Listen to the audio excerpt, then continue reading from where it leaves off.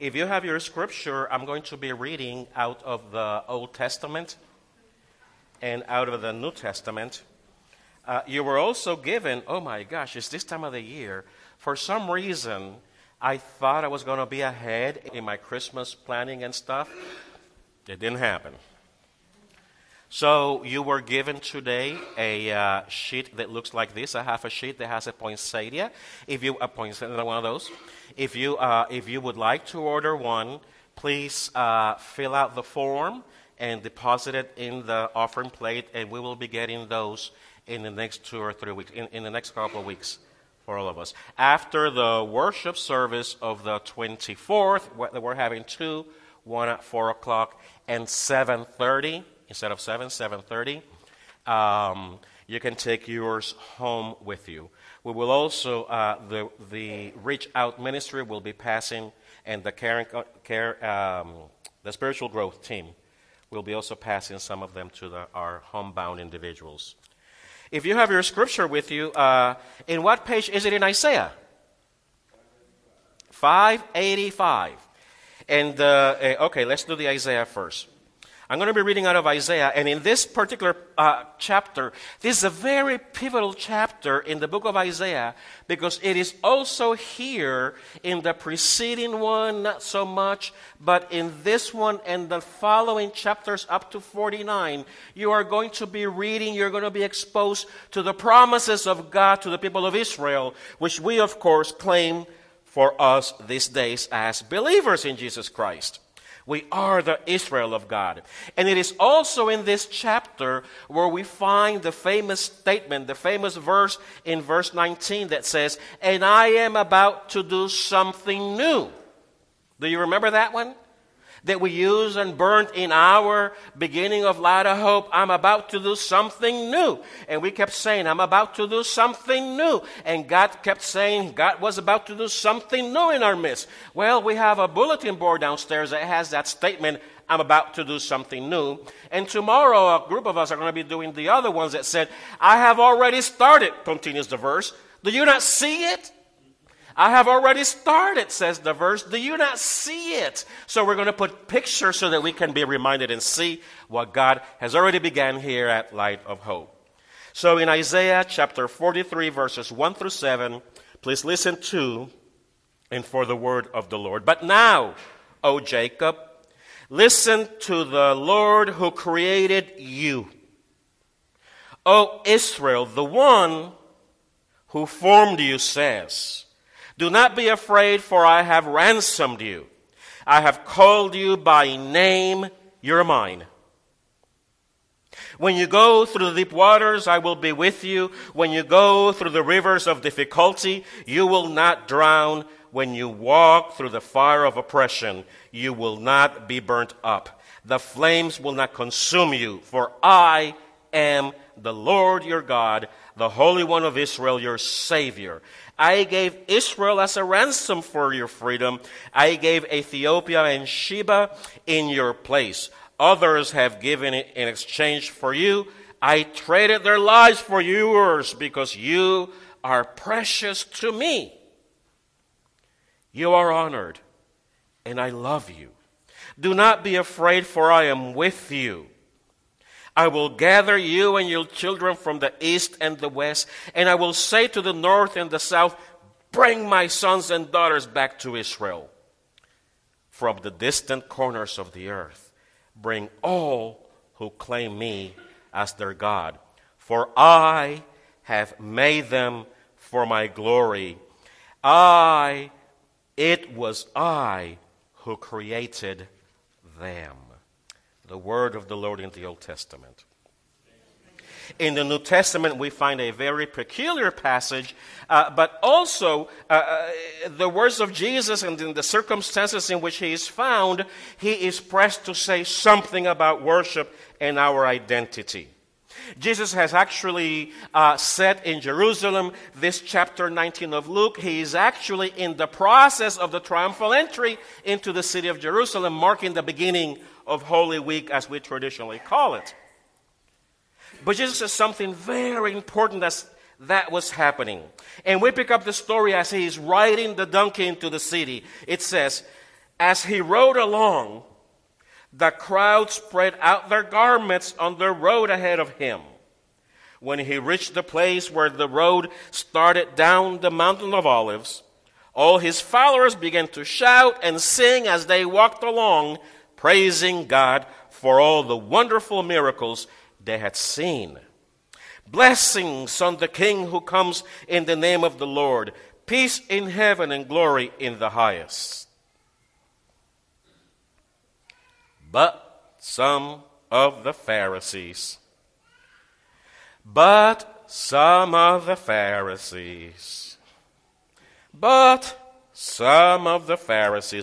the crowd said, "Teacher, rebuke your followers for saying things like that."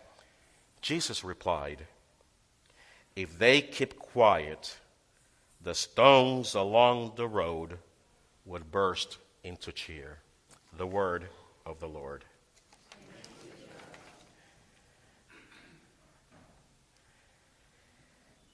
I enjoy theology. I don't know why.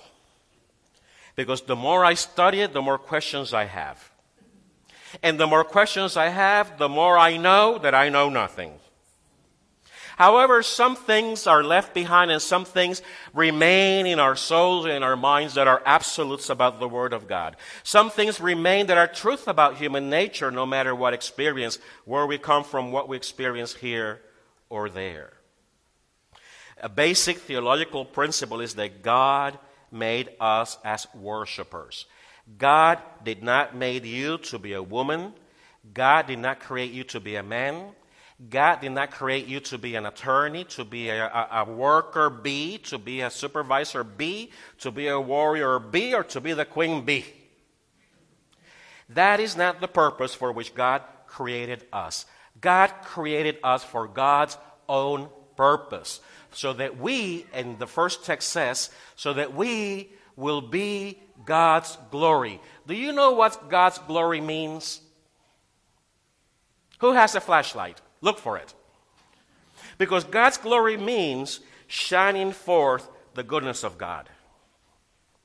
So if I got you burnt today. If Joyce is doing something to the glory of God, what she's doing is beaming her big old light right on her. And people don't see her, people see the glory of God through her. That is giving or offering God the glory. So when we talk about giving God the glory, that we were created for worshiping God. God did not make us to be workers. God did not make us only to born, have kids. Some of us don't. Thank God. So it's more than that. God shaped you and I so that we would be worshipers. Our Reformed theology states that in the following fashion. In the first question of the famous Shorter Catechism of Westminster, it asks, what is the purpose? What is the purpose? What is the purpose of my life? And we answer it joyfully: to worship God, glorify God, and enjoy God forever. So no matter who we are, no matter where we were, our DNA requires, demands, and it leads us to worshiping something or someone. By nature, we are worshipers.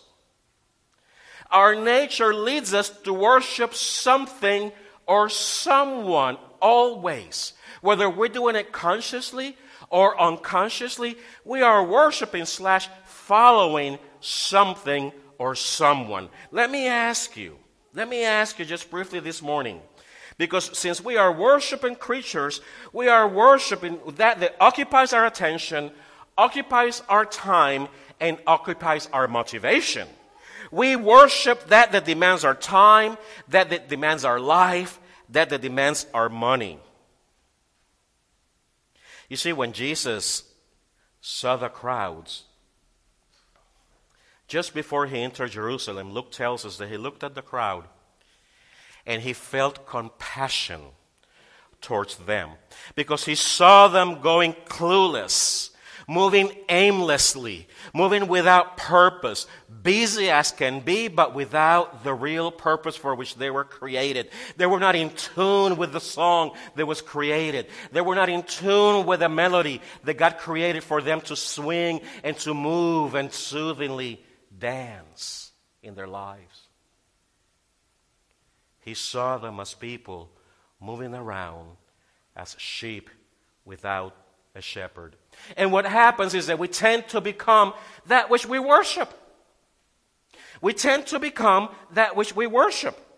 So if we worship stuff, if we worship things in our lives, that's what we're going to become. We're going to become dry, materialistic pragmatists. That's a big word. Dry is okay. Without flavor, without sabor, with nothing. Materialistic, that things are more important than you, than your own family, and than your own life. And pragmatism means that whatever works is what you will do. If we worship and follow power, we will become self-righteous and very easily abuse and be unjust to others. If we worship and follow money, we will become empty and dissatisfied and greedy, because money never satisfies our souls. It pays our bills. It gets me the Cadillac if I want it. It gets me the night in the yachts. No, that was canceled. But that's it. And we're empty again. Even if we worship sex, we just become insensitive and addictive to the whole issue. But if we worship and follow Jesus, how different could that be? But if we worship and follow Jesus, the things of Jesus will rub on us. You see? If we worship and follow Jesus, we may even become like Jesus without you even trying. That's what happens. Because you see, when you begin to worship and see the love that comes out of Jesus, you become that kind of love too. When we worship and follow the way in which Jesus forgives, we become forgivers also. When we see Jesus' faith, a faith that he didn't see us as we see each other. He saw us with a potential of creatures being called by God, fashioned for God's good purposes since before the foundation of the earth. If we worship Jesus and follow his powers, then it will be our power. If we follow Jesus and worship Jesus, his grace becomes our grace. His compassion becomes our compassion. His faith becomes our faith. His power becomes our power. His forgiveness becomes our forgiveness. His love becomes our love. His vision and hope becomes ours.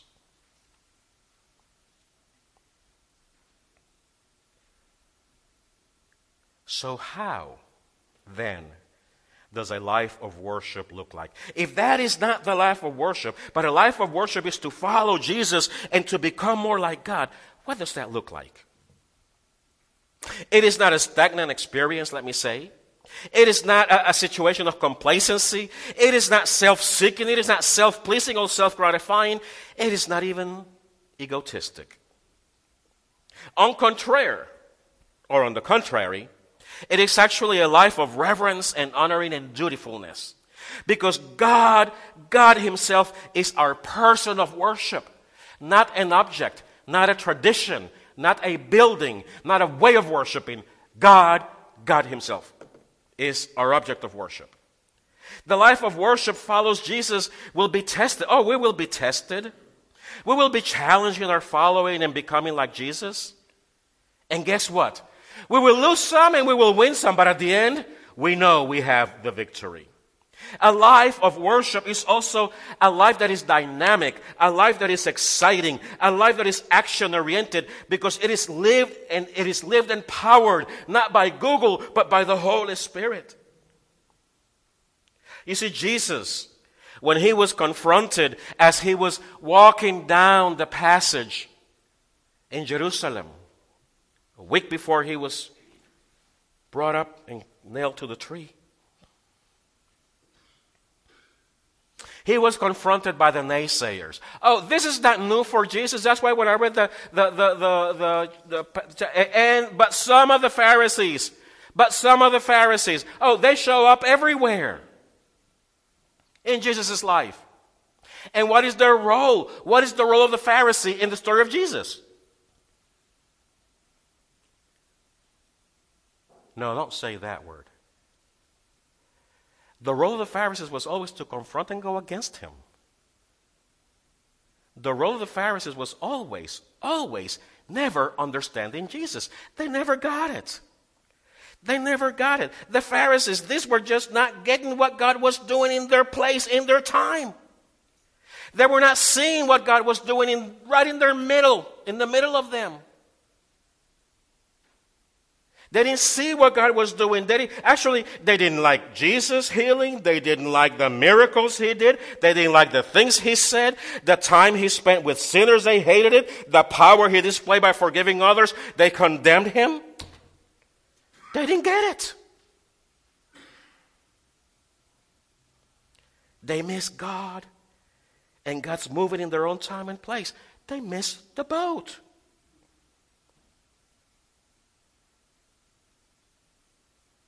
Would you like that to happen to you? Being in a place where God is moving and not seeing it. Being in a place that God is actually doing something in our time, in our space, and not being sensitive to it.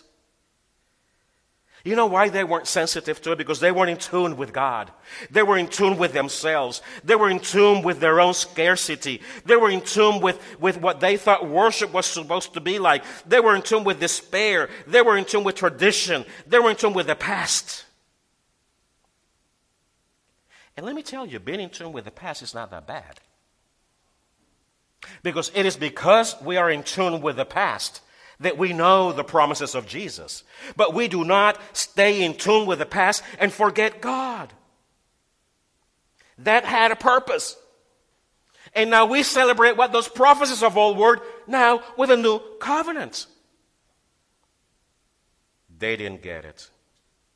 They were following themselves and not God. They were following buildings and traditions, rules and regulations, things that they had been doing all their lives the same way over and over again. But let me ask you this morning, have you seen Jesus acting, moving, speaking, nudging, changing, comforting, loving, forgiving people in Light of Hope? Amen. We have. So why not follow the Jesus that's here today?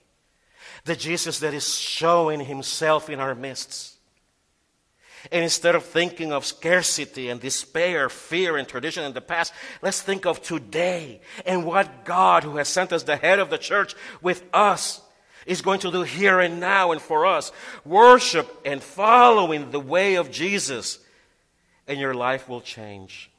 You see, because if you keep your life, you will lose it.